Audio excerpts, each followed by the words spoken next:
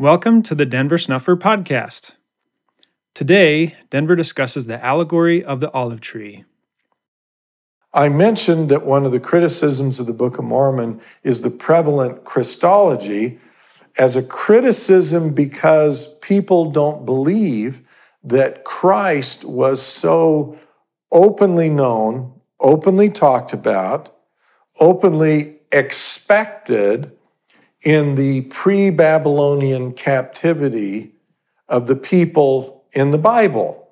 But in the Book of Mormon, we learn that there were some prophets who had left a testimony and a record before we get to Isaiah, who clearly influenced Isaiah and who spoke openly about the coming of Christ. One of those prophets was named Zenos.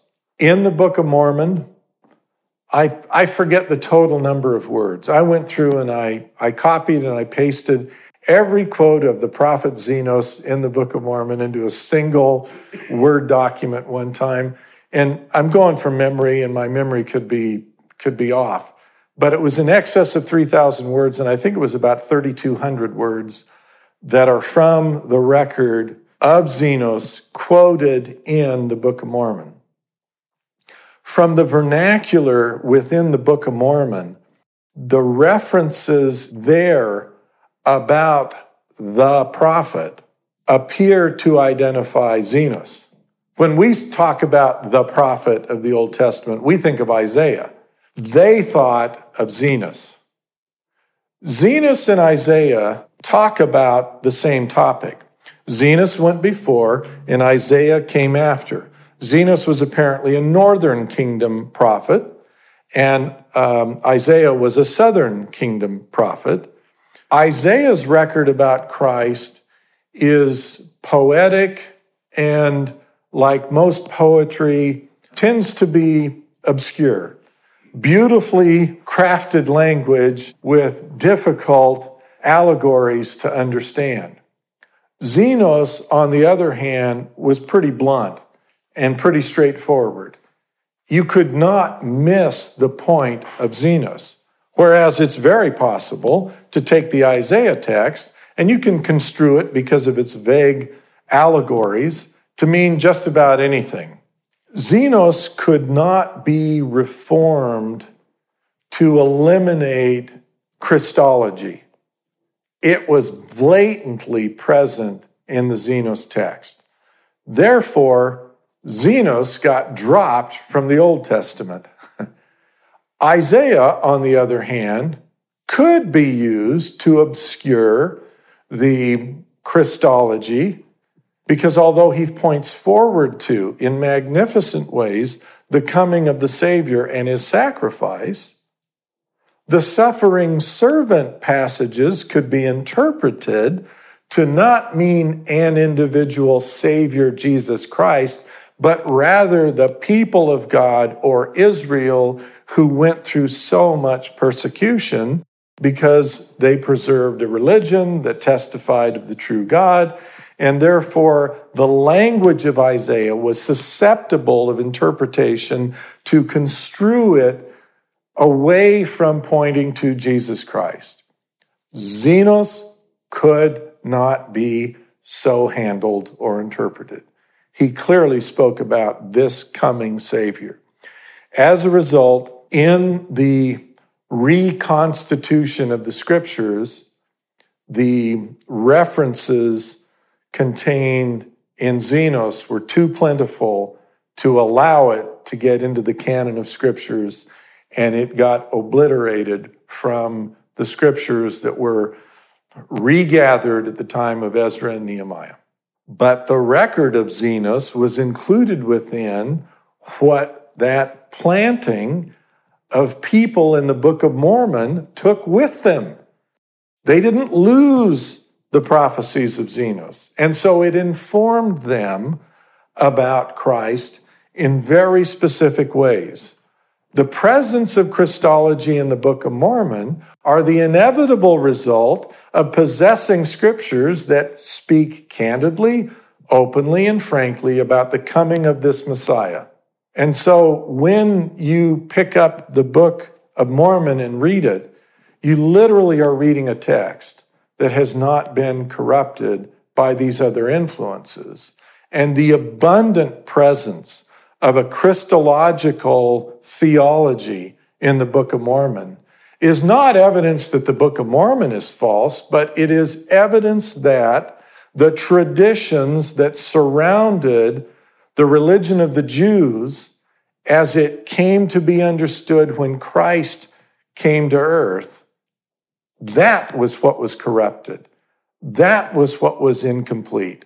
That was what failed to preserve the original religion that began all the way back with the first fathers, when they learned of a promised Messiah who would save us from the fall of Adam and death entering the world by reversing that as the second Adam, as the Apostle Paul described him, the second Adam who would plant a restored family brought back to life through the power of the resurrection, so that as in Adam all die, so in Christ shall all be made alive.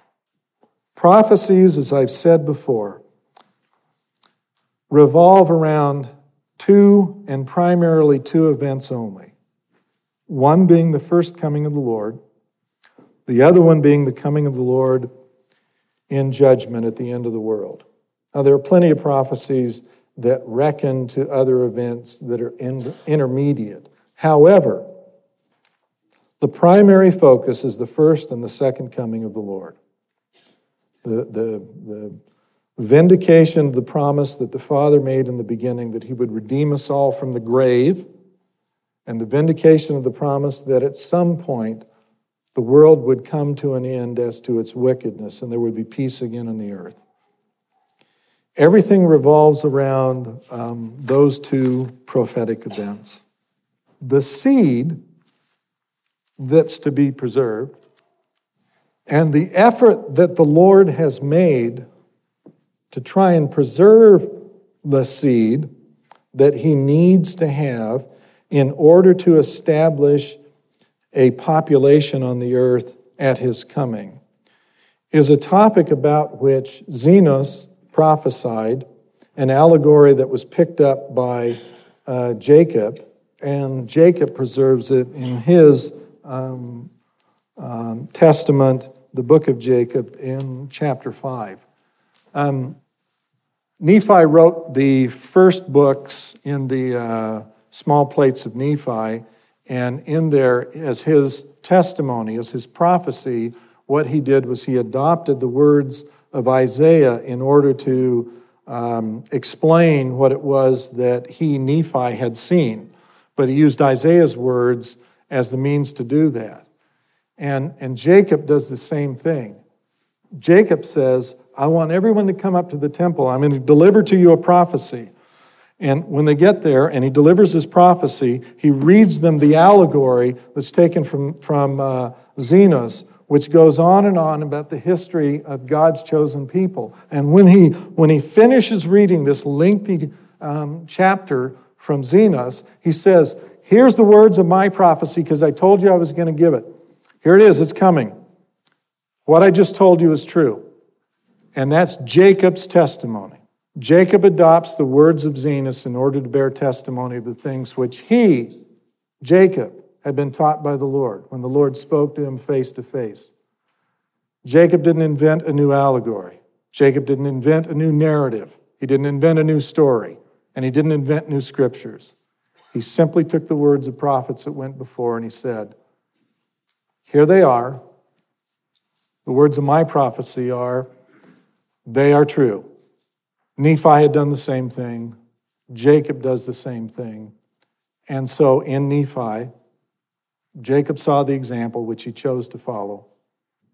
And he did follow.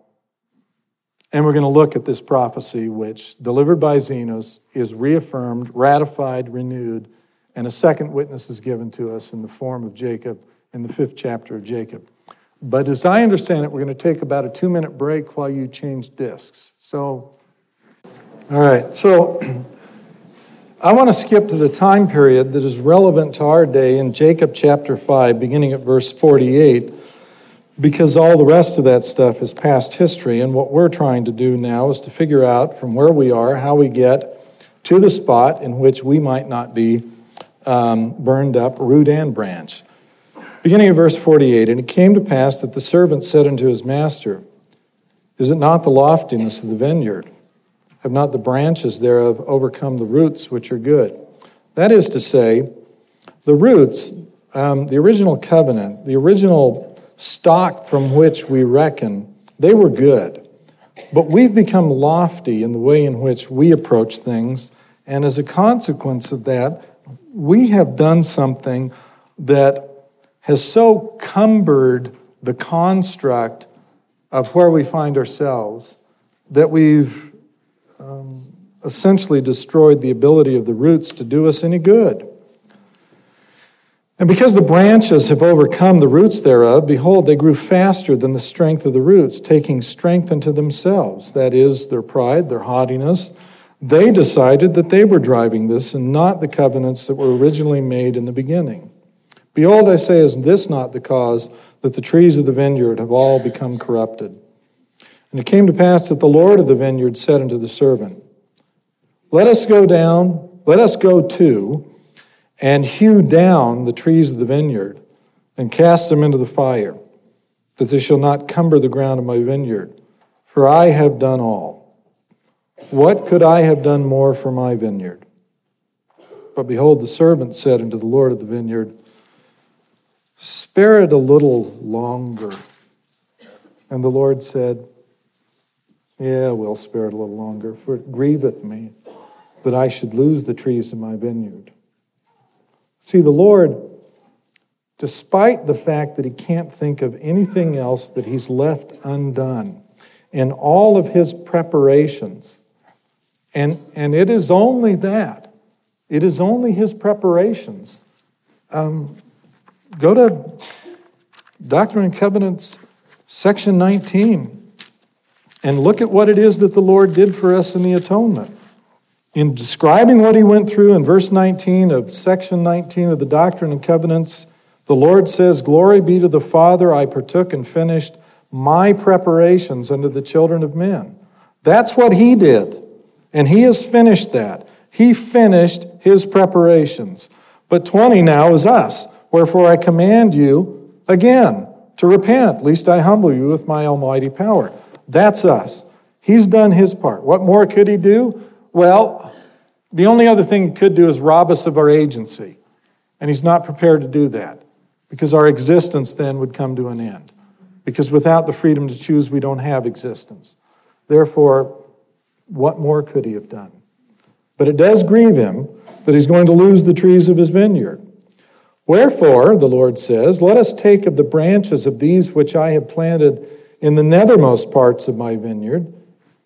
It's where we find ourselves. And let us graft them into the tree from whence they came. That is, let's restore the covenant, or at least make it possible for it to be so. And let us pluck from the tree those branches whose fruit is most bitter. That's coming. And graft in the natural branches of the tree in the stead thereof. And this will I do, that the tree may not perish, that perhaps, on the off chance that without the ability to control the outcome, that depending upon what you decide to do, perhaps the Lord may preserve unto himself the roots thereof for mine own purpose. That is, some of the promises that were made back to the fathers, that their seed would not be utterly destroyed, might be fulfilled. Perhaps. How great a number is required in order for the Lord to vindicate his promise? It's not numerosity. It's never been about a big volume. It's the quality of the salvation Because if you can save but one, what you have saved is infinite and eternal, and therefore it continues on forever. Behold, the roots of the natural branches of the tree which I planted whithersoever I would are yet alive. Those promises remain. They are still in play. What the Father promised, what the covenants that were established did, remain in play. It is yet possible for the Lord to vindicate everything that has been given. Wherefore, that I may preserve them also for mine own purpose, I will take of the branches of this tree and I will graft them in unto them. This is the process by which the house of Israel is restored, not in the way that you mass produce, but in the way in which some rise up and lay hold upon that original religion that belonged to the fathers, that came down from the beginning, that existed one time, that is to exist again. Yea, I will graft into them the branches of their mother tree, that I may preserve the roots also unto mine own self. Notice the word mother appears in there too. The mother tree. When they may be sufficiently strong, perhaps they may bring forth good fruit unto me, that I may yet have glory in the fruit of my vineyard. And then they go through things. Verse 61, call servants that we may labor diligently with our might in the vineyard, that we may prepare the way, that I may bring forth again the natural fruit. That's the whole purpose of the endeavor. And when they call servants in order to help them, the labor of the servants is confined to trying to make the vineyard finally produce fruit again. Verse 62, let us go to and labor with our might this last time. For behold, the end draweth nigh. And this is for the last time that I shall prune my vineyard. He tells them again in verse 64, the last time, for the end draweth nigh. And if it so be that these last grafts shall grow and shall bring forth natural fruit, then ye shall prepare the way for them that they may grow. Again in verse 71, for behold, this is the last time that I shall nourish my vineyard, for the end is nigh. The season speedily cometh. If you labor with your might with me, you shall have joy in the fruit which I shall lay up unto myself against the time which will soon come. And it came to pass the servants did go and labor with their mights. And the Lord of the vineyard labored also with them. Because the Lord, in the last effort, is not going to leave the servants that he sent unattended to by his ministration. This is why, in the verses we've been reading, in every location we've been at, we find the personal ministry of the Lord Jesus Christ direct, immediate, and involved.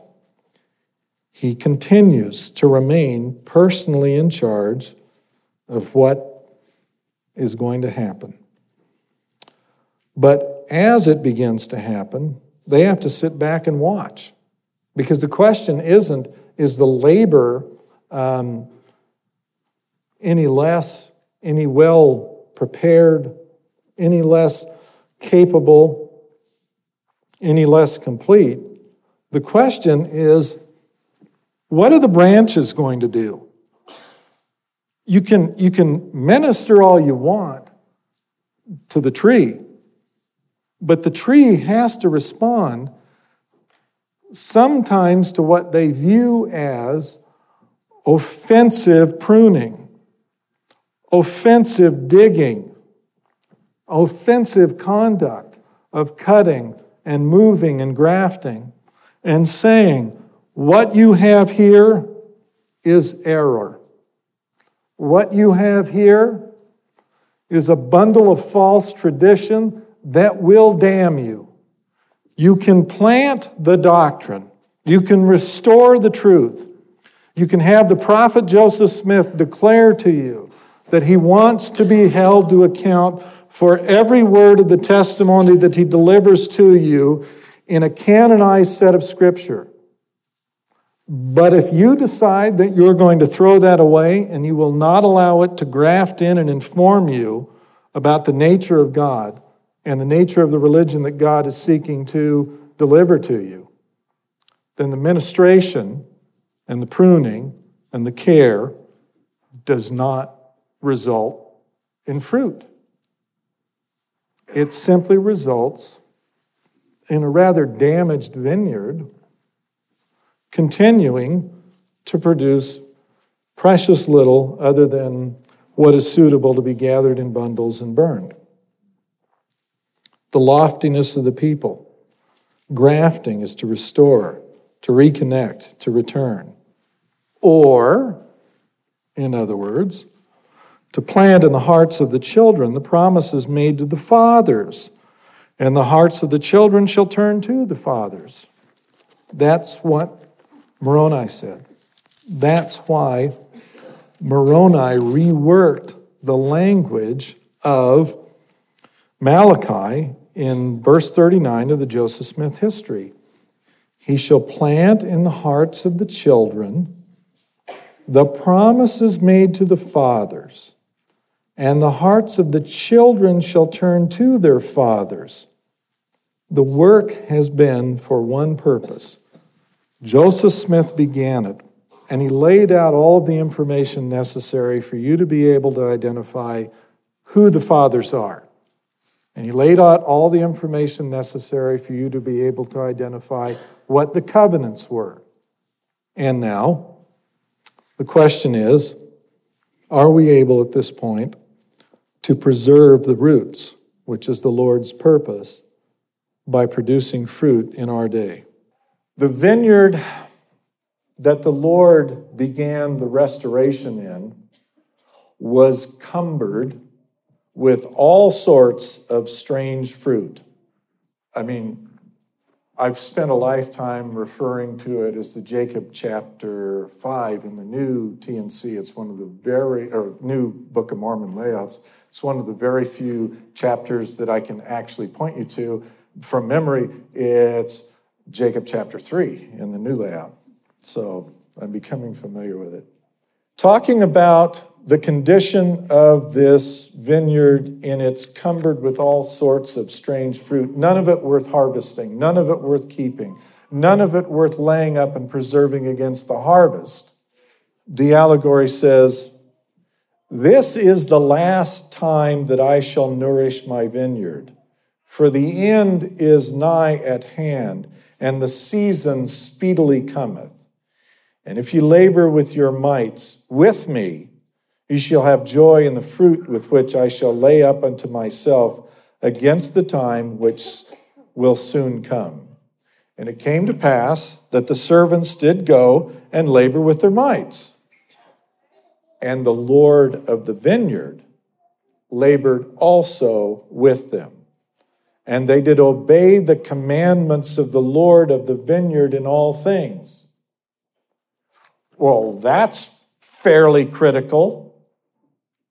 The Lord's going to labor with you, but he's going to expect you to obey his commandments in all things. Have you recently read the answer to the prayer for covenant? Are you determined to obey the master of the vineyard and his commandments in all things? Maybe we ought to read that twice before we berate one another, belittle one another, argue with one another, dismiss one another. Otherwise, we're really not laboring with the Lord of the vineyard to help for the coming harvest. Instead, we're embracing a false spirit and we're dividing one another, and our ambition, whether we're willing to acknowledge it or not, our ambition is to set this into the same sort of divisive factions as the Lord condemned to Joseph in 1820. They have a form of godliness, but they deny the power thereof. They teach for commandments the doctrines of men. They're all corrupt. And there began to be the natural fruit again in the vineyard, and the natural branches began to grow and thrive exceedingly. And the wild branches began to be plucked off and to be cast away. Some of the plucking and some of the casting away is voluntarily done by those who submit to false spirits that stir them up to anger against one another, and they depart from fellowship, thinking themselves justified before God, when in fact, all they're doing is being plucked and cast away. And they did keep the root and the top thereof equal according to the strength thereof. We are seeking to keep it equal. Every one of us is on the same plane. No one's getting supported by tithing money. If they are, that's done by a local fellowship that has voluntarily determined that they have one among them in need, because the tithes are gathered and used to help the poor.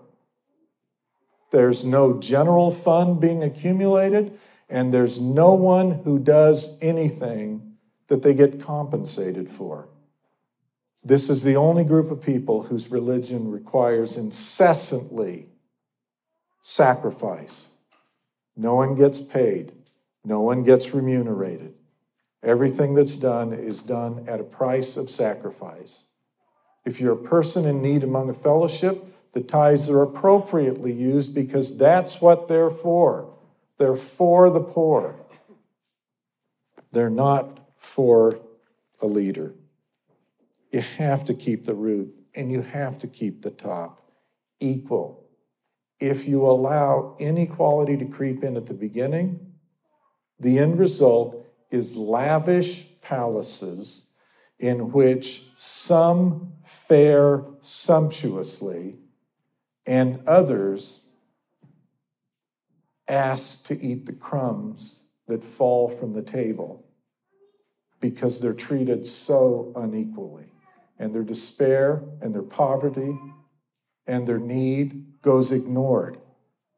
Among us, it can't go ignored because the money is gathered at a fellowship level, and if there is someone in need among you and you don't minister to their needs, you're cruel. And thus they labored with all diligence according to the commandments of the Lord of the vineyard, even until the bad had been cast away. If you can't tolerate equality, if you can't tolerate the top and the root being equal, if you can't tolerate peace among brethren, then go ahead and be bad and cast yourself away. If you feel moved upon to do that, well, that's the Lord of the vineyard getting rid of you. Even until the bad had been cast away out of the vineyard, and the Lord had preserved unto himself that the trees had become again the natural fruit, and they became like unto one body, and the fruit were equal. That word equal shows up so often in the labor that the Lord of the vineyard is trying to accomplish with the people that you ought to take note. We ought to probably typeset it equal in double-sized font. We're not going to do that, so you have to underline the word or circle the word or pay attention to it. The purpose is to go and become equal with one another. As soon as you set out to create rank and position and hierarchy, admittedly, within the parable, there is a top and there is a root, admittedly. But the objective is to achieve equality. If you start out saying the one is greater or better than the other, you're never going to arrive at the point That is the purpose of the parable, the purpose of the labor of the Lord of the vineyard. And the fruit were equal. The greatest instruction that I know of, given by God at any time to any generation, is a rule of community found in the Sermon on the Mount and in the Sermon at Bountiful. Now we have the answer to the prayer for covenant that not only resonates with the message of those two sermons, but applies it directly to us in our peculiar circumstances to fix our peculiar defects and urge us to become more like him. The Lord revealed his plan for our day approximately 3,000 years ago. We now begin fulfilling that ancient prophecy. Our current struggles were foreseen and foretold. The Lord of the whole earth considered destroying all the wicked, but his servant pled for him to grant more time. Jacob chapter 5, verses 49 to 50. The Lord of the whole earth hearkened to his servant and decreed that he would spare it and would labor within his vineyard a final time in our day. Verse 51.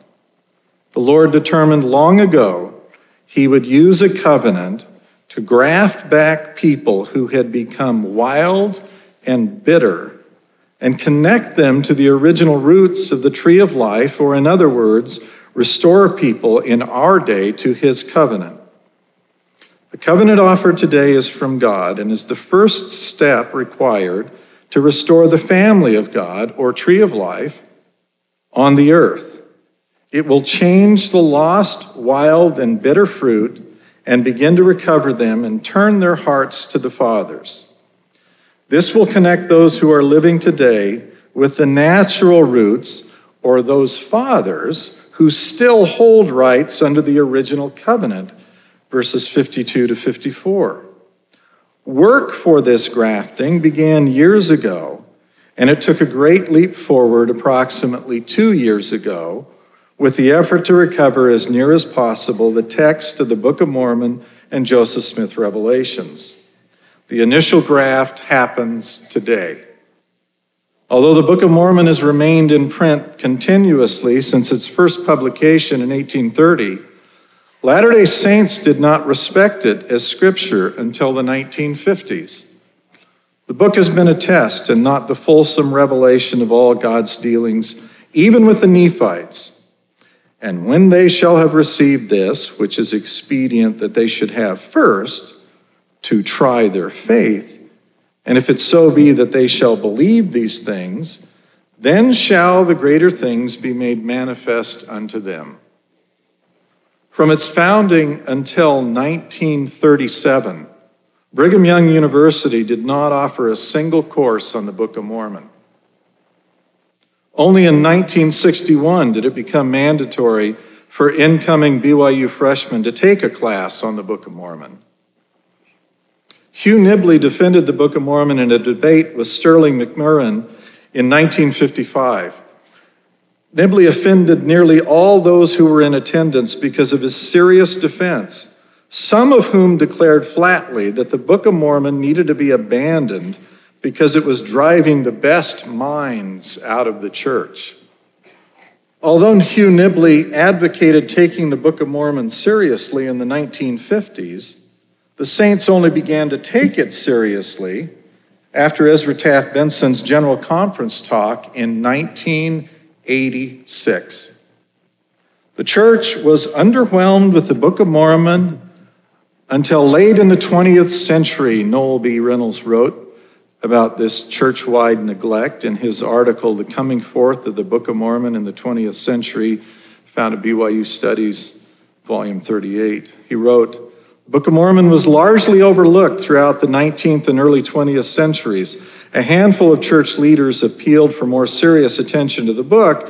However, the church as a whole did not respond in any dramatic way to any of these urgent messages until after President Benson's emphatic messages in 1986. Within 18 months of the restoration through Joseph Smith, the saints were condemned for unbelief.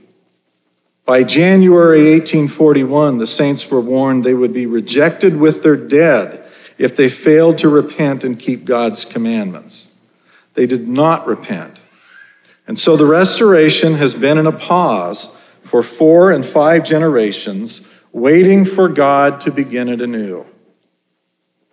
Today marks a moment when the stirrings that have been underway for years result in God's offering to establish his people on earth by a covenant he ordains.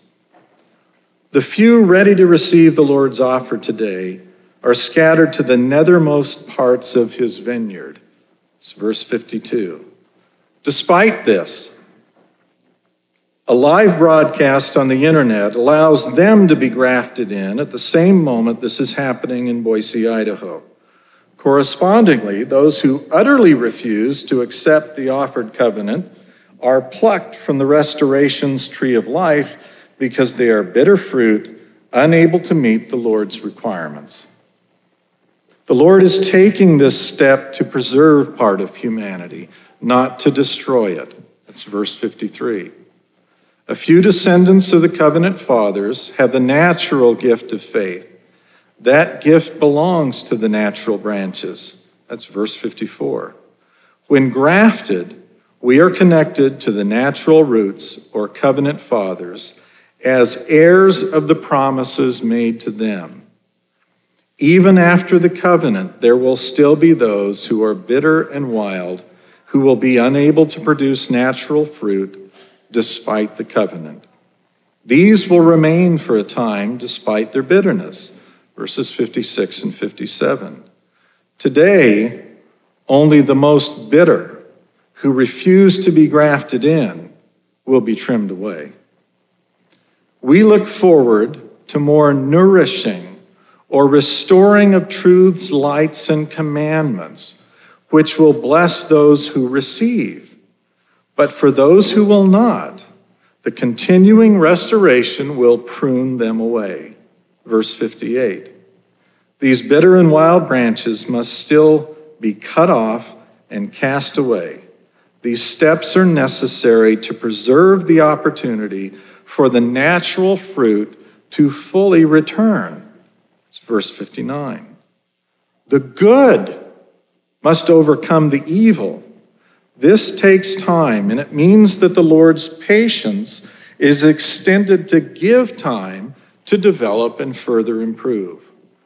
We are not expected and cannot become natural fruit in a single step, but we are expected to accept the initial graft today.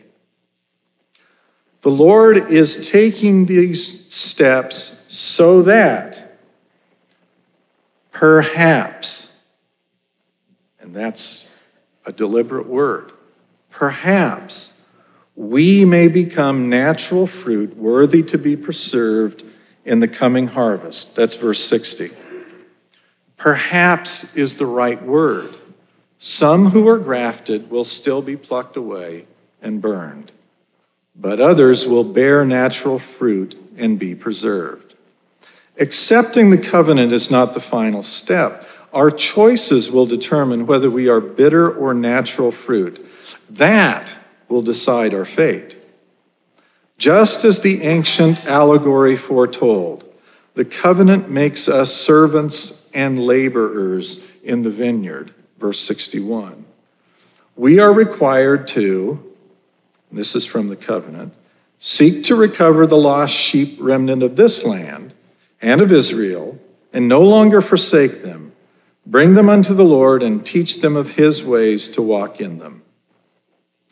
If we fail to labor to recover them, we break the covenant.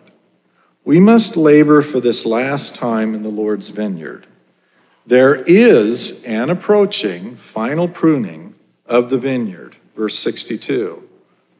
The first to be grafted in are Gentiles, so that the last may be first. The lost sheep remnant next, and then Israelites, so that the first may be last. Verse 63. But grafting is required for all, even the remnants, because God works with his people through covenant making. There will be more grafting and further pruning. As more is revealed and therefore more is required, some will find the digging and dunging too much to bear and will fall away, or in other words, will be pruned despite the covenant. That's verse 64. The covenant makes it possible for natural fruit to return. The bad fruit will still continue, even among the covenant people, until there is enough strength in the healthy branches for further pruning. It requires natural fruit to appear before the final pruning takes place. Verse 65. The good and bad will coexist. It will damage the tree to remove the bad at once. Therefore, the Lord's patience will continue for some time yet. The rate of removing the bad is dependent wholly upon the rate of the development of the good. It is the Lord's purpose to create equality in his vineyard. In the allegory, equality in the vineyard appears 3 times in verses 66, 72, and 74.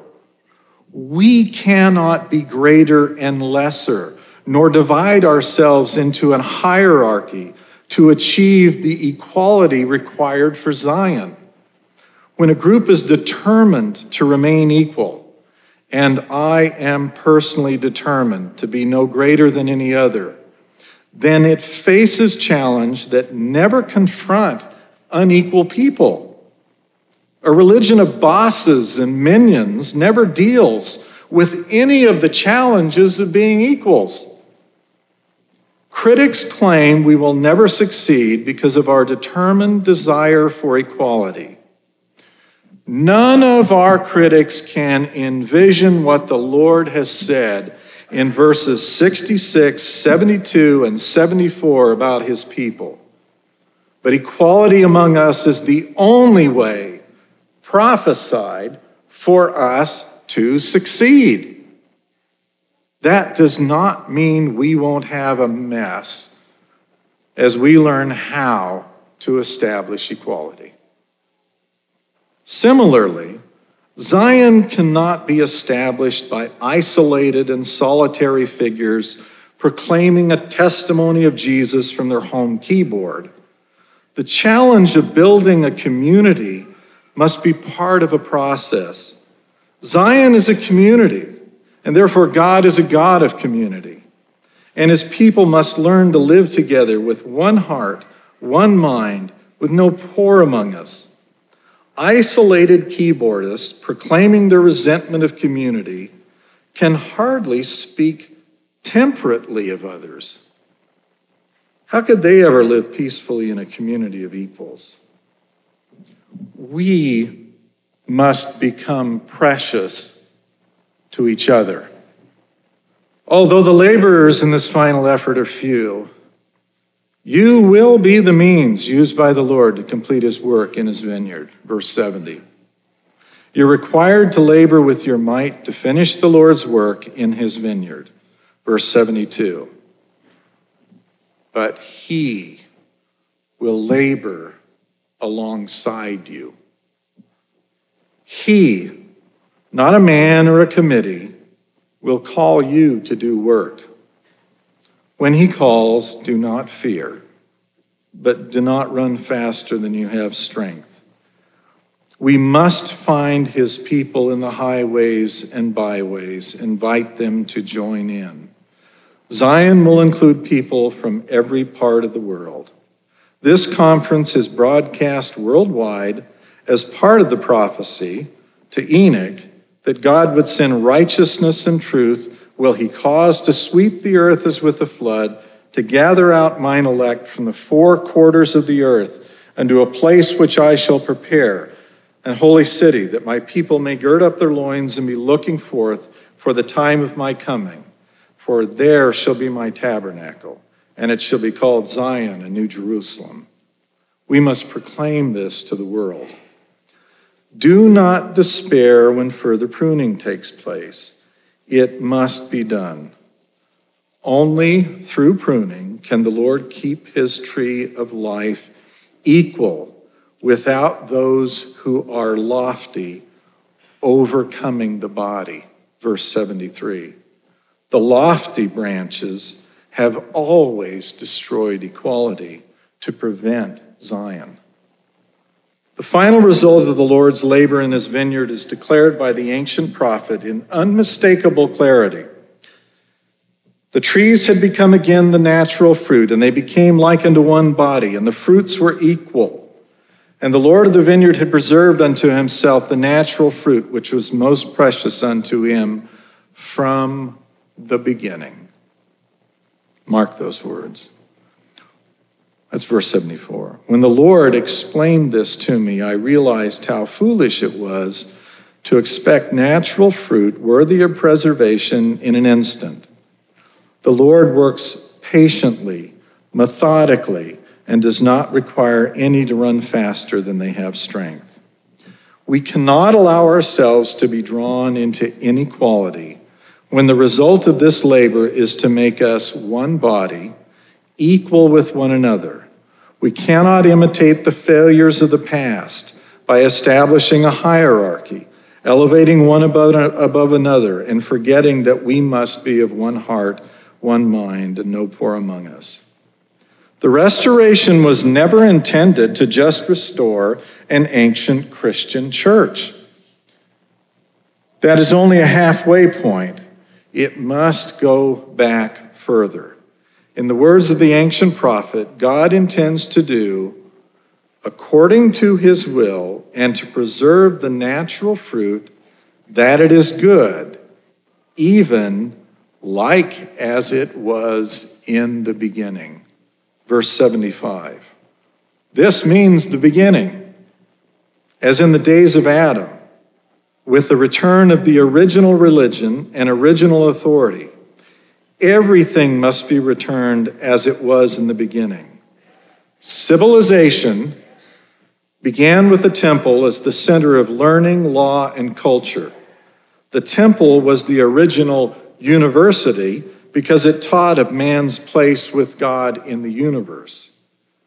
God will return the right of dominion, once held by Adam, to man on earth to make us humble servant gardeners, laboring to return the world to a peaceful paradise.